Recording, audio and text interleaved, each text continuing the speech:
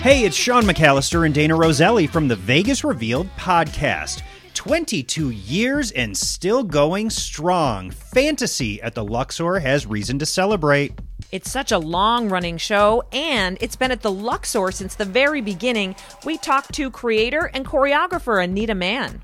We have been here 22 years, and we are still winning awards. We just won Best Production Show last year. Lorena won Best Local Performer. Please come and see the show because it is a great night. And after 22 years, we're still going strong. You can see Fantasy 7 days a week over at the Luxor.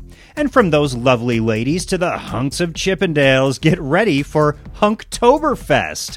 The Chippendales will transform their Las Vegas theater at the Rio into a sexy and spooky playground. Wow.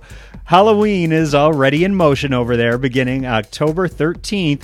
Chippendales is sure to thrill and chill audiences, all while they heat you up, too.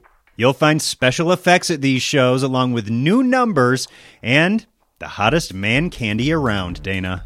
Well, I prefer that much more than candy corn, Sean.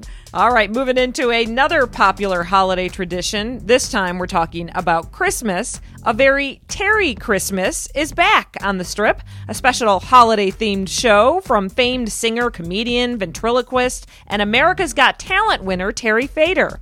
His show is at the New York Hotel and Casino. The holiday-themed show kicks off Friday, November 26th, and it's going to celebrate the season with Fator and his cast of characters. And Dierks Bentley performs at the Cosmopolitan Friday, December 10th and Saturday, December 11th. The Vegas Revealed podcast catches you up on all the hot topics and everything Las Vegas, and listen to our entertainment reports here and on highwayradio.com.